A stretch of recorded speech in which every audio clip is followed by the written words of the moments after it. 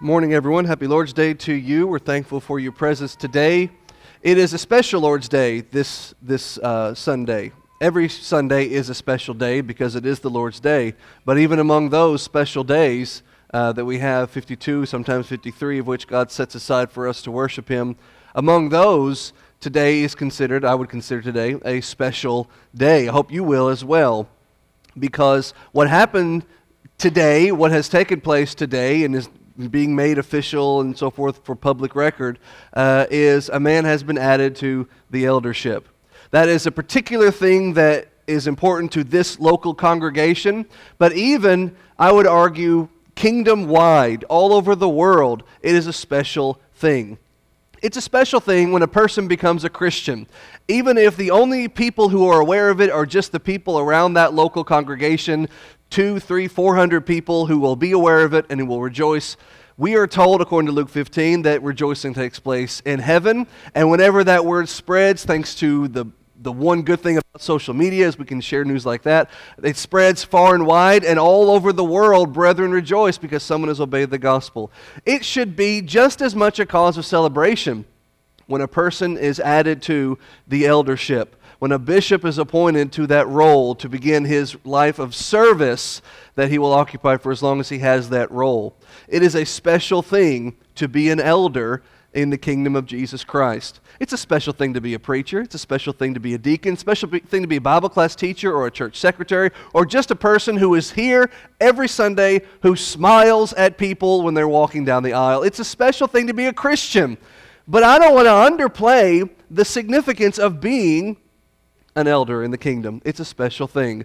Because we talked about this, it was a few months ago on Sunday night. We were talking about women's role and the heresy of women leadership in the kingdom of Christ and all of that. And it just kind of came up naturally as a result of that, talking about elders. Because there are congregations who might call themselves churches of Christ even, and I wish they wouldn't anymore, but they would call themselves that, and they have appointed women in this role that we're talking about this morning, women to be elders or bishops or whatever you want to call them.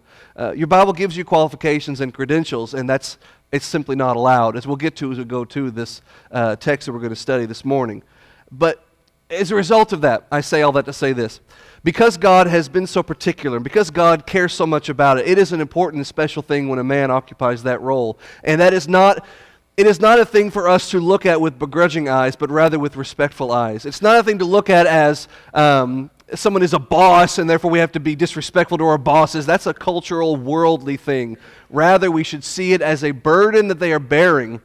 We should see it as an act of service they are undertaking, and therefore it is deserving of our respect, our prayers, our appreciation, and every other positive attribute that you can think of that goes to people who serve in the military, or people who work in public service, or firefighters, or police officers, people who do good work for the world. We're talking this morning about people who do good work for the kingdom of Christ that transcends this world. It needs to be appreciated, because it's not an easy job. I don't know that by experience. I know that by observation. It's not an easy job, and they deserve our respect. And so it's a special thing when someone who A, is qualified, and B, despite the hardships of the work, I am prepared, ready, willing, and able to take on that service. It's a special thing when they do so. Let me kind of reset, all right? Having said all that as pre-introduction, I think it is important. I don't just think it's important. I know it's important for us to do Bible things in Bible ways. I think it's very important. I know it's important for us to call Bible things by Bible names. The thrust behind this sermon, the target audience for this, is those of you who perhaps have never seen a man be added to the eldership. Or you're a brand new Christian, or you are a visitor, perhaps even, and this is a new experience for you. I'm sorry that we're not getting a, quote, traditional kind of sermon. We're not going to look at a parable and break it down 3 points, have a little poem at the end of it and an invitation song.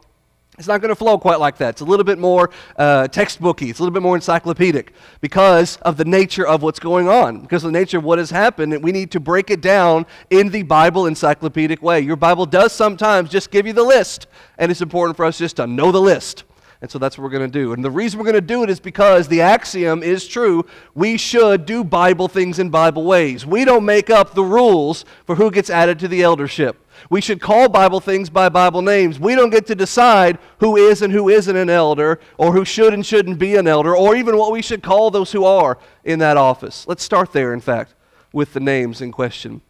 What are the Bible names? There really is no one particular title. There are those that we might favor, but there are multiple different descriptors given to the one who occupies this office. First, there's elder. That's maybe the most commonly used one in our 21st century Western Hemisphere kingdom area. We use this word quite often, elder.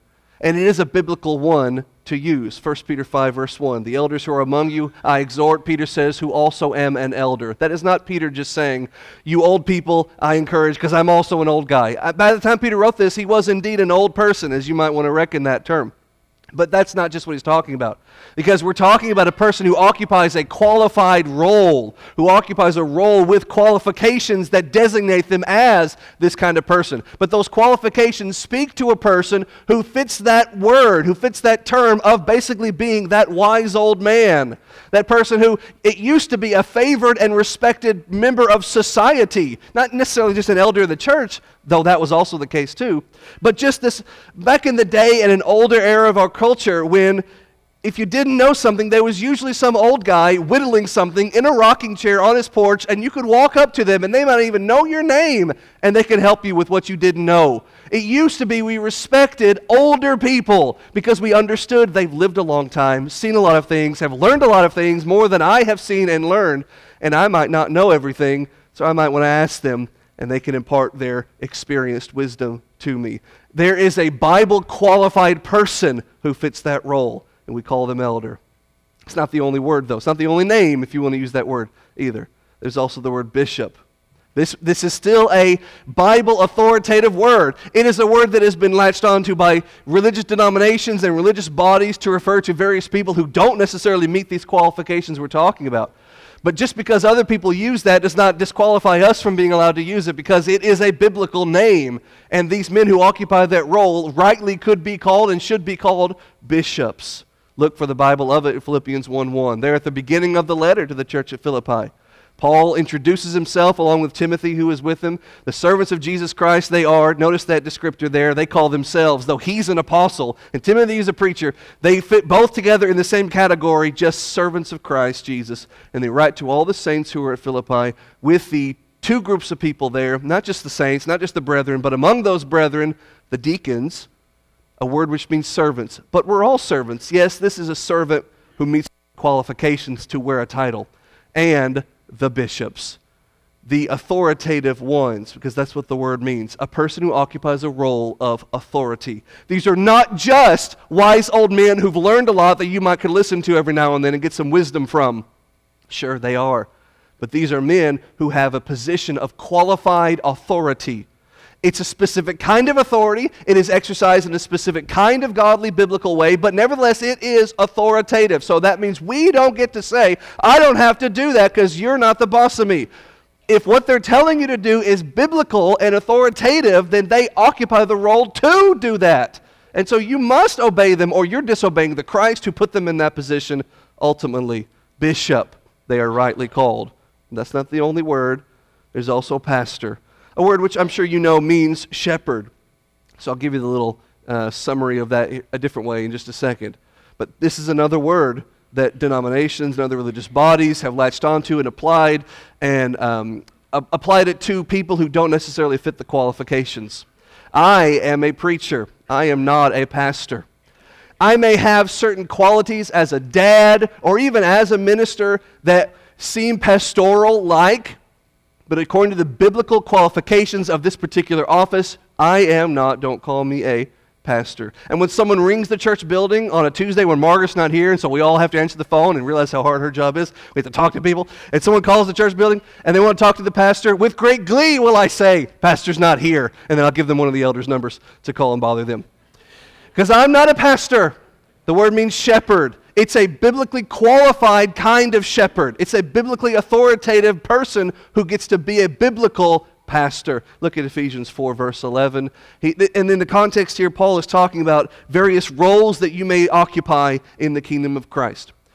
For example, he gave some to occupy the role of apostles. None of us here. Paul was one of them, and Peter and James and John. They occupy the role of apostles. Some occupy the role of prophets, a forth-teller of the word of God. Some evangelists, a preacher of the good news to the lost. Some pastors, that's our word, and some teachers, some who just clarify and make sense of the word of God to those who don't know it. But among that list, he gives some to be pastors, some who have this role to be a shepherd of a flock. Gentle guides to stubborn sheep. Because if you've ever just observed sheep, sheep are dumb animals. Sheep are stubborn animals, and that's a dangerous combination. And if you've ever been around brethren long enough, if you've gone in ministry before, or if you've been a deacon or an elder, or if you're just a Christian who's been a Christian a long time, you realize how apt it is to describe us as sheep, because we are sometimes very dumb and very stubborn, and it's a dangerous combination. We are sheep. Christ is our ultimate big capital S good shepherd. But he's up there, and I need someone down here a little bit closer to home giving me more direct, specific, verbal guidance. We have pastors who do that. We have elders who occupy that role. With a gentle hand, they will steer us toward the master. Sometimes they'll whack us with the cane with a more firm hand. But generally speaking, they give us that guidance with gentleness. That's a biblically qualified person who is allowed to do that.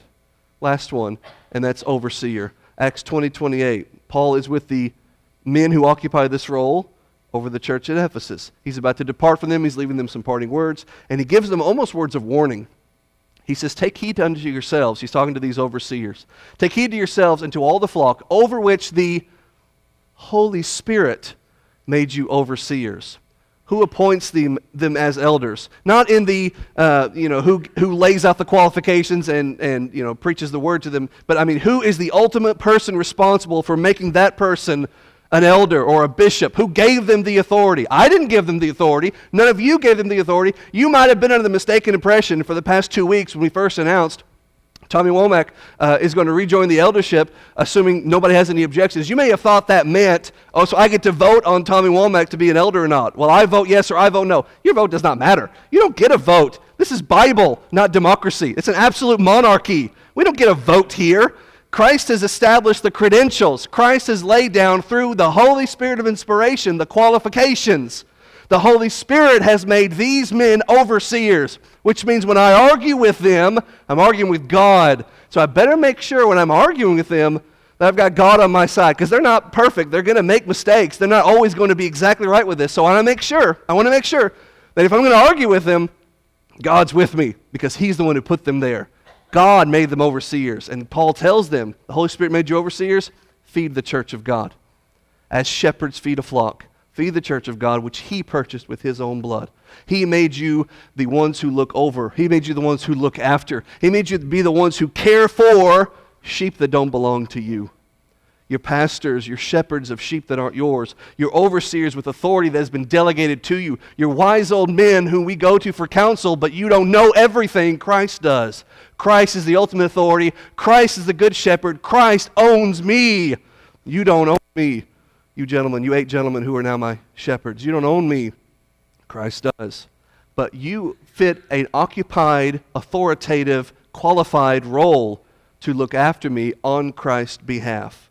If that doesn't make you sober and pause and reflect and pray all the time for me and for you in your work, you 8 gentlemen, I don't know what else does. And if that, for the rest of us, doesn't make us want to pray for them, considering how they have a shared, in some small way, a shared, well, there's a word that just left me. Responsibility, we'll just say, over my soul. That's something that I need to pray for them for. Because they have taken it upon themselves to bear the burden of making sure that I go to heaven. At the end of the day, it's me. I have to make sure I get to heaven. But your Bible tells them that they are overseers of sheep that don't belong to them. They belong to Christ. And Christ put them there to help me get to heaven. If they don't do their job, if they don't try to help me get to heaven, then they failed their work. And they will have to give an account for that. This is not a perk. This is not a pleasure. This is not a cushy job. They're not sitting on thrones. They're on their knees praying constantly for you, and thus we should for them as well, because they are stewards. The word at the bottom there says they are people who are in charge of looking after something that doesn't belong to them. Now, let's get into the qualifications. It was read to us from Titus 1, a lot of Titus, and 1 Timothy 3, where I'd invite you to turn now. 1 Timothy 3 and Titus, a lot of it overlaps. I'm going to spend most of our time in 1 Timothy 3. We're going to get about 6 or 7 into these, and you're going to think, these just keep going. They do keep going. There's a lot of qualifications. You know what that tells you? God cares about who is in that office. God cares about who occupies that position. It should not be something we take lightly. Look at the qualifications according to your Bible. Let's start in 1 Timothy 3.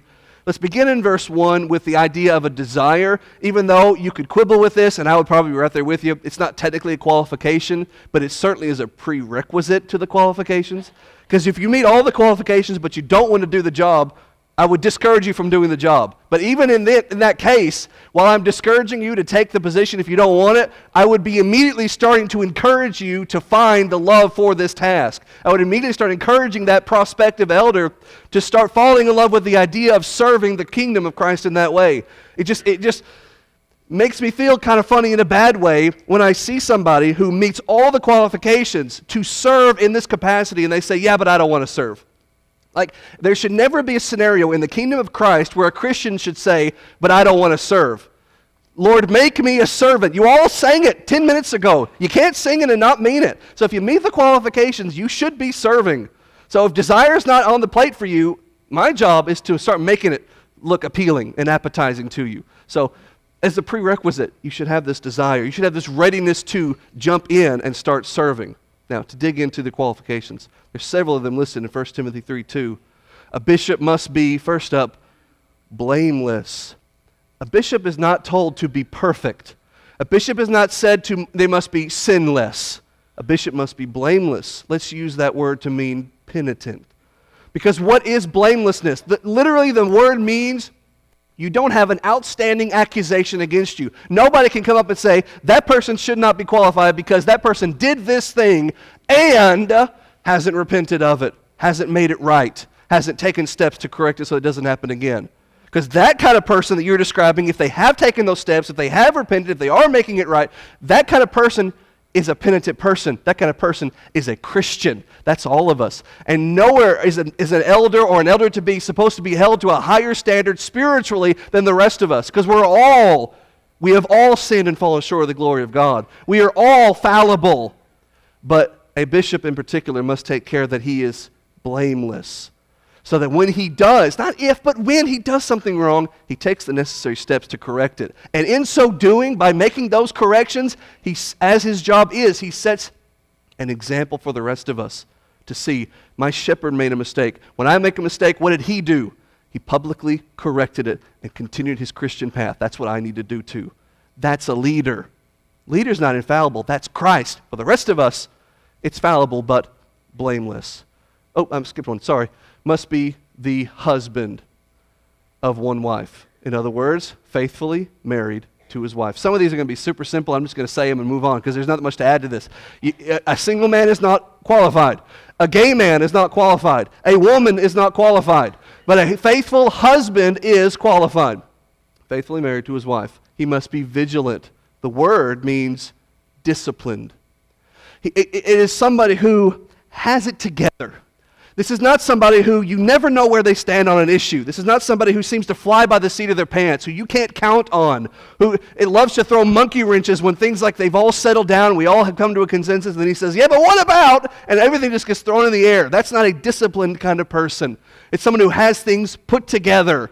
You know, they're on time, and they're faithful, and they're reliable. Those are qualities you look for in a leader. Naturally, the Holy Spirit puts them here. Sober means clear-minded. Clear-headed. There's a lot of ways to ensure your sobriety, but I don't want you to narrow this down to just depravity of alcohol. We'll get to alcohol in a second, but this word just simply means they're clear-headed. They're able to think clearly what's going on, and therefore be allowed to reason out a problem and figure out a good solution to it. So, of good behavior, again, some of these we should all be doing. Well-mannered. They're not a jerk. They have good manners. They're kind. They're approachable. They're nice people. Good behavior, hospitable, welcoming to strangers. Someone who's not used to them doesn't mind approaching. And they don't mind approaching them, to invite them and to welcome them and to give them a kindness, so that when they do meet these strangers, and these strangers later find out, oh, this is one of your leaders. Oh, that makes sense because they were so hospitable. Next, apt to teach. Doesn't mean when you teach, your class says, wow, that'd be great, that'd be bonus. It just means you're willing and you're able to get up on the stage and tell us what you know. Because if you don't know anything, then you're not a wise old man in the room, but you have put in the study, you do know some things, and you are willing to impart what you know. If you're not willing to impart what you know, excuse me, that kind of selfishness disqualifies you right off the bat. But if you know what you know, and you're willing to impart what you know, and you're willing to get up there and face the crowd and deliver what you know, then that's apt to teach, and that's a qualification. Go to the next verse. Not given to wine, not a drunkard, because there is nothing more obviously disqualifying. There's nothing more obvious to say this person does not have it together, is not with it, is not capable of leading himself, much less anything, if he cannot control himself in such a way as to avoid alcohol. Not given to wine. No striker. There's going to be two that seem like they're saying the same thing, but they're actually saying very different things. They're relatable, obviously, but these are two different qualifications. No striker is just a person who practices nonviolence as a Christian concept, who Christians look to resolve disputes, not end disputes, end in capital letters. Christians who look to mediate peace between people, not pick a side and gang up and try to overpower and tactical warfare and all that kind of stuff. No, your attitude is not to be a striker. It sounds like a violent one. The next one we'll get to later is about actual engaging in violence. This is more the mentality that would not lead you to engaging in violence. Not a greedy person. The love of money is the root of all kinds of evil, Paul says to Timothy later in this text. Well, here, not a greedy person, not someone in love with money who would just plant the seed for them to become corrupted by the devil. Not a brawler. This is an actual resolver of disputes. This is an actual taking the action to mitigate peace. A peacemaker, which Jesus says is blessed in the Sermon on the Mount. Not a covetous person. Well, what is the opposite of covetousness? Philippians 4, contentment. Your elders are not going to be the wealthiest members of the congregation. They may be, but that's just by happenstance. That's not necessary. They may be necessarily, perhaps, the poorest. Maybe not, but they may be. But it doesn't matter is the point. They can counsel and they can shepherd and they can guide as the poorest, the richest. And perhaps if they are the most wealthy, they can still counsel and guide and shepherd the poorest. Because their attitude is, whatever I have has been given to me by God, it's irrelevant to going to heaven. And so they can counsel, shepherd, guide, lead, authoritatively control the spiritual actions of their flock, regardless of what they have, because they are content, not covetous. Look, it just keeps going. There's a long list because the Holy Spirit thinks it's important. 1 Timothy 3:4, one who rules his own house. These two we're going to put right next to each other. A good, faithful elder is one who is a good, faithful dad with good, faithful children. When you go to the Titus text, which we're not going to elaborate on in great detail, that'll be the next time we do one of these sermons. The Titus text, he goes into more specifics about being a father of faithful Christian children. But just in general, you're a good, faithful dad of good, faithful children, not a novice. A word which can have a lot of different meanings depending on how you use it in a secular field. Are you talking about somebody who is a brand new Christian? That's the common application of it. You're talking about someone who is just not a young person? Well, if they're an elder, then being a young person seems to disqualify them, right? It's right there in the meaning of the word. But I think it's a little combination of everything you think of when you think of a novice. This is not somebody who, when you look at, you think, I should be taking orders from this person, or if I should be taking advice from this person. This person is so young and so inexperienced. This person who clearly has not figured out things yet to tell me, that's a novice. It's a big red flag. If somebody is so desirous of the eldership, though they have that occupation, that position as being a novice, yet they really, really want that position, that should be a red flag that maybe they want it for the wrong reason, which is probably why the very next thing Paul says is not a novice, lest being lifted up with pride, he fall into the condemnation of the devil. Because what happens to a young person who is thrust in a leadership position? Very frequently, it goes to their head. Perhaps you've heard the phrase, absolute power corrupts absolutely. I don't know if that's absolutely the correct way to phrase that. I tend to think power doesn't corrupt, power reveals. Because there are good people who hold positions of power who were not corrupted by it. Peter and Paul and James and John, apostles are among them. Your master in heaven was never corrupted by the power that was inherent within him. Power reveals. It gives you the opportunity to show who you really are without any reason to hide yourself. So be wary of appointing a novice to that position, because pride may take over and they could become corrupted, or they could reveal that they're not ready for the position. Someone who has a good report of those without. You might think this is a strange qualification, because who cares what the lost think? They're not the ones who are being shepherded here. They're lost sheep. They're not found sheep. But it should matter to some extent. Because if you say, this person is one of our shepherds, this person is one of our elders, and some lost person who presumably you're trying to reach, who you're trying to bring to the gospel to, they say, that guy? I know that guy. I can't believe that guy. Now maybe they have a half a picture of that guy. But if their first response is, that guy's an elder, that should be a red flag. Because one of the qualifications is someone who has a good reputation of those who are, my Bible says, without, that word means outside the spiritual body, not just these four walls. Other brethren must respect them too, presumably they will, but it's a red flag if the lost, who don't have the kind of favorable bias that we're going to have, we're going to give each other, I would hope, 10,000 second chances. The lost will not. And so if the lost's first impression of that person is, I can't believe that guy's a shepherd there, I can't believe you call that guy an elder there, that should be a red flag. It should, if nothing else, it should give that one who is on the docket pause to maybe get some things in order first and work on his reputation before he steps into the role. If I could summarize all of the credentials and qualifications that are listed here, here would be my one-sentence summary. Now, when I say this to you, I don't want you to take away from that, oh, it doesn't matter in particular that he has his children in subjection or that he's hospitable. All of those are what the Holy Spirit has given you. That's inspired. Every one of those must be met or you're not qualified. Okay? But just to summarize what they're basically saying here, all of them are basically saying is you must be a faithful Christian husband and father. That's the gist of it. If you just be a faithful Christian husband and father, you're 90% there, being an elder. In other words, these men who occupy that role are not supermen. They're not super Christians. They're not, they are so high above me. No. Don't get in the mistake some religious people do and hold bishops at higher esteem and almost de facto worship them. No. These are Christian men. These are just faithful Christian husbands and fathers. These are the kinds of people God is looking for to help shepherd his flock to get them to heaven. I want to add one more qualification to this list before we move on and start to wrap it up. And that's the one found in Titus 1:9. Toward the end of that list of qualifications, Paul talks about how the job of an elder, after he meets those qualifications, why he meets those qualifications, why they're so important, it's because when you exercise that role, when you do that job, you're really accomplishing two things. You're teaching sound doctrine and you're rebuking the gainsayer. You're rebuking the false teacher. So your job, among other things, is to encourage brethren to stay faithful, to identify wolves in the sheepfold, to find those who are trying to lead the sheep away and to go after them. David killed Goliath. I'm sure that was very impressive. But long before he ever killed Goliath, David fought a bear, David fought a lion, David fought no doubt how many wolves. David was willing to take on wild animals that could have ripped him limb from limb. Why? Because they threatened his sheep. Your shepherds, though they're nonviolent, though they are peacemakers, have a spiritual mentality of I will fight for the sheep because I have some sense of ownership over their journey to heaven. And so they're going to make sure, by obligation, their service is to make sure that you're not being falsely taught, that you're not being led astray. That doesn't just mean they're going to hold me accountable or Alex accountable or Sean accountable, the official men who wear the title preacher. It means they're going to make sure anybody who teaches anything, anybody who leads any song, anybody who leads any prayer, anybody who does anything that guides people spiritually, that it is sound doctrine. And when it's not, they're going to be the ones to step up and say, you ought not teach that anymore. And here's 10 verses why.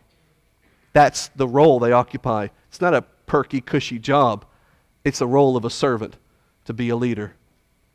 Now, you may have questions. As I started at the beginning of this, maybe you've never seen this before. You don't know why I'm up here talking about this for going on 25, coming up to 35. I promise where I'm done minutes. You're wondering, why are we going to spend all this trouble into this? I don't understand this. I have questions. Well, I'm not calling on your names. Maybe I can anticipate some of your questions. Maybe you want to know, how are elders chosen? Titus 1:5. Closest verse I can give you to explain this. Paul tells the preacher, Titus, to appoint elders in every city. It is, among other things, the job of the preacher to appoint elders. What does that look like? Well, what is the job of a preacher to do? But to preach. What am I doing right now? I'm preaching the Holy Spirit's credentials for what makes a man an elder. That's me appointing an elder. Tommy Womack is a member of the eldership now. There was no grandiose ceremony. We didn't dump oil on his head. We didn't have a big, we're going to have a picnic later. I'm sorry, Tommy, it's not for you. That's not what that is. It doesn't have to be like that. But my job as a preacher is to make sure that those qualifications are known so that you all who have Bibles in your hands can hold them accountable to make sure they live up to those qualifications too. That's my job. If I don't preach the Word, if I preach, I think an elder could be this, that's okay. You don't have to do that. Now I'm changing the Word of God. Now my soul's in jeopardy. So my job is to appoint elders. How? By preaching the qualifications. What authority does an elder have? None. An elder has no authority. An eldership has authority. A bishop has no authority. Despite the meaning of the word, a bishopric has authority. A presbyter has no authority. The presbytery has the authority. The pastoral council has authority, not the pastor. One elder doesn't have authority. One guy doesn't get to make the rules unless your name is Jesus. He made the rules, and then he appointed elders in the plurality to oversee a congregation, and they do that respective of themselves. They lock themselves in their office room, and they work out how to best shepherd the flock. But one does not unilaterally speak for the whole. And when that happens, it's condemned in Scripture, most famously with Diotrephes in 3 John 9, one who tried to take preeminence over the rest and try to lord over a congregation. John said, that ain't Bible. Next question you may have, does an eldership have authority? Or let's phrase that another way, how does an eldership exercise their authority? You might have heard it said, and I would very much disagree with it, elders oversee or elders give authority in the realm of opinion. No. An elder's opinion, an eldership's opinion, my opinion, your opinion, everybody has one. None of them matter. I'm sorry to burst your bubble if you think yours does. Nobody's opinion matters. That's why they're called opinions. Elders don't get to rule in the matter of opinion. An eldership does not get the right to say the carpet needs to be, I don't even know what you call this color, but let's pretend it's a real color, red. They don't get to say it has to be red. It is sinful if it's blue. They could decide that it's red, and that's fine. It doesn't matter. But they don't get to say it must be this, and you're wrong if you say it is, or the bricks must stay unpainted, and if we ever paint them, that's sinful. No, they don't get to define what sin is. That's just their opinion if they don't like it. That's just your opinion, man. You're an eldership, but you don't get to make laws out of opinions. That ain't Bible. An eldership does rule, however, in the realm of expediency. Best example, you're here right now. First day of the week. Why? Did an eldership tell you to meet on the first day of the week? No, Jesus Christ and his apostles told you to meet on the first day of the week. That's why you're here. That's the command. You got here, hopefully at 9 o'clock for Bible class. If not, make that a priority. Let's say you got here at 10 o'clock for worship. You got here at 10 o'clock for worship. Why? Where did Jesus say 10 o'clock? Where did Peter, Paul, or Mary, or anybody else say 10 o'clock? They didn't say 10 o'clock. Your elders said 10 o'clock. They took the command given to all of us, which is assemble on the first day, and they expedited that command by saying, since we're going to meet by authority, we're all going to meet at 10 o'clock. Don't be late. So they rule in the realm of expediency. That's their job. That's their way of carrying out the commands of God and leading us through the commands of God to get to heaven someday. That's what a shepherd does. So obey them. Do they have authority? Yes. Submit to that authority as it is exercised biblically. Expeditedly. Is an elder for life? You'd be surprised how often this question comes up in various ways and circumstances. The very fact that there are qualifications implies an elder is not an elder for life. This is not a Supreme Court justice, and probably they shouldn't be for life either. This is not a Supreme Court justice where once they're in, they're locked in, because then it's very easy for that to become a thing which corrupts and leads someone astray. If an elder must be, then if an elder ever stops being what they must be, then they should stop being qualified. That's just what the Bible says by implication. So no, not for life. And in fact, we have many good elders who step down and continue serving in the kingdom in their own particular ways because they realize, hey, I can't do this the way I could do it anymore. It'd be better for the kingdom if I stop for a while or completely. As I close, I want you all to open your Bibles to Hebrews 13. I got 4 points and 3 verses. I'm going to rattle them off shotgun style, lightning round. Because we're looking for qualities, right? Whenever you're talking about this person being added to the eldership, it doesn't matter that Tommy was an elder for a long time and stepped down for a little while and now he's back in.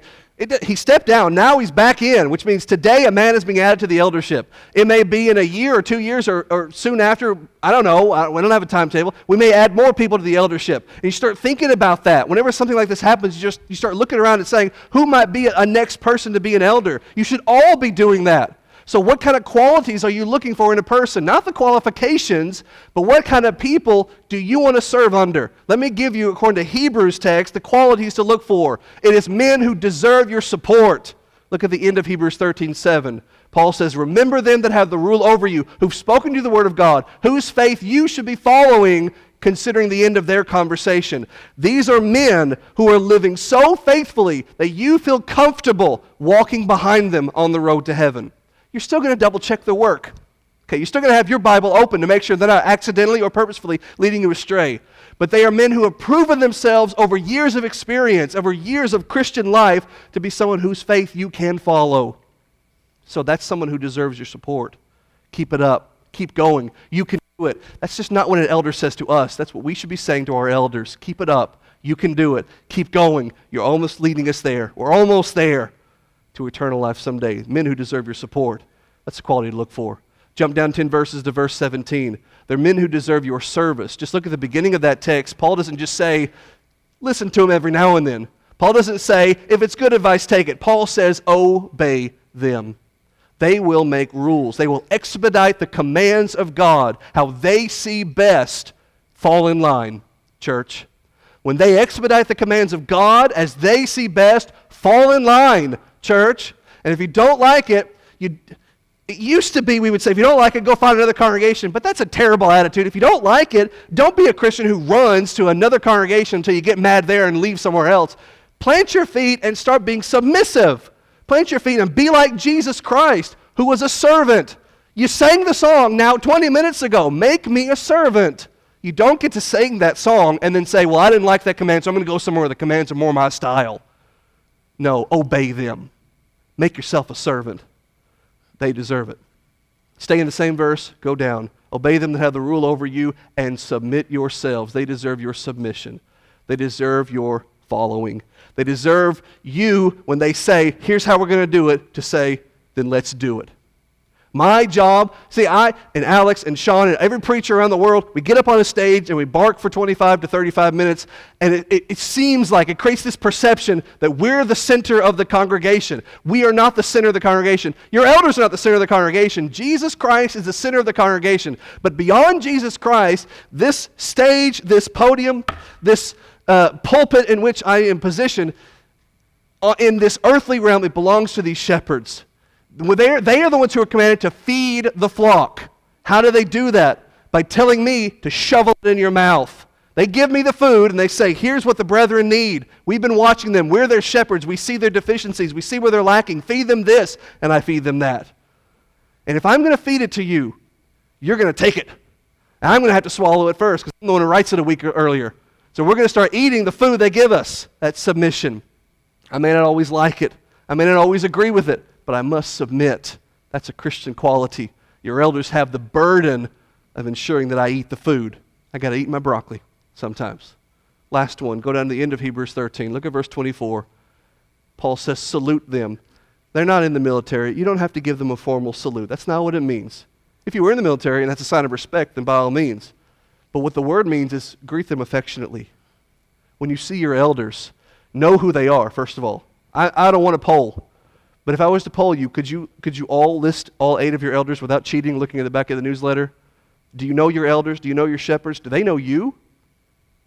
You better know each other so that when you see them, you can know, hey, that's one of my shepherds.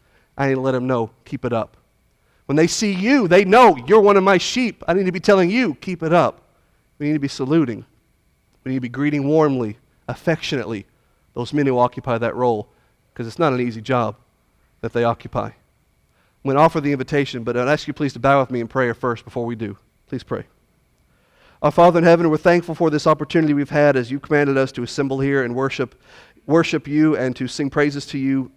Father, we're thankful for the opportunity we've had to open your word and to consider, in particular this morning, the qualifications for what it means to be a godly spiritual shepherd over this particular flock here. We're thankful for Tommy for his willingness to step back into this role. We're thankful that he loved it so much that he eagerly reclaimed that position that he's qualified for. And we pray also for the other 7 men who occupy the role with him. And I say that sincerely, Father. We pray for them. We offer them up to you, name by name. And we ask you, Father, to look after them, to give them patience, to give them wisdom, to give them the fortitude to press on when we as the sheep make it hard on them. Help them, Father, to, with their life, best emulate you, our great shepherd of heaven. It's in Jesus that we pray. Amen. If you're here this morning, you're not a Christian, a lot of this just doesn't feel like it was for you. But what you've heard this morning, if you're not a Christian, is what kind of people will take it as their life's mission to help you get to heaven. You could start that journey by obeying the gospel. And then as soon as you do, the first ones in line to congratulate you will be your shepherds, to guide your soul the rest of the way, to help you every step of the way to get to heaven someday. So if you're not a Christian, start that journey. Only you can obey the gospel. They can't obey it for you. But you can obey the gospel by believing its message, that Jesus died, was buried, and rose for you. By repenting, putting your sins to death, burying them in a watery grave, rising to walk in newness of life, Romans chapter 6. If you'll do that, then they will congratulate you, and they will start you on a path that will end with eternal bliss. If you are a Christian, but you've wandered away, let your shepherds, and let all the rest of us too, encircle you and encourage you and help put you back on the right path to heaven someday. If we can help you, let us know how. Right now, please come as we stand and sing. And while I've got you on the phone, if you want to subscribe, you can do so by going to anchor.fm/Matthew-Martin414. I've got free audio files here and there that I'll release every now and then, but for the most part, I put everything behind a massive, giant paywall where you have to pay upwards of, I think it's 99 cents a month. So if you can manage that, $1 a month, that's, it's not easy, but if you want to whip out a buck, then you get hundreds of audio files of all of my sermons and classes and devotionals. So it's anchor, anchor.fm/Matthew, MATTHEW -Martin414, and hit subscribe for $1, and you get all my hundreds and hundreds of audio files. All right. Thank you.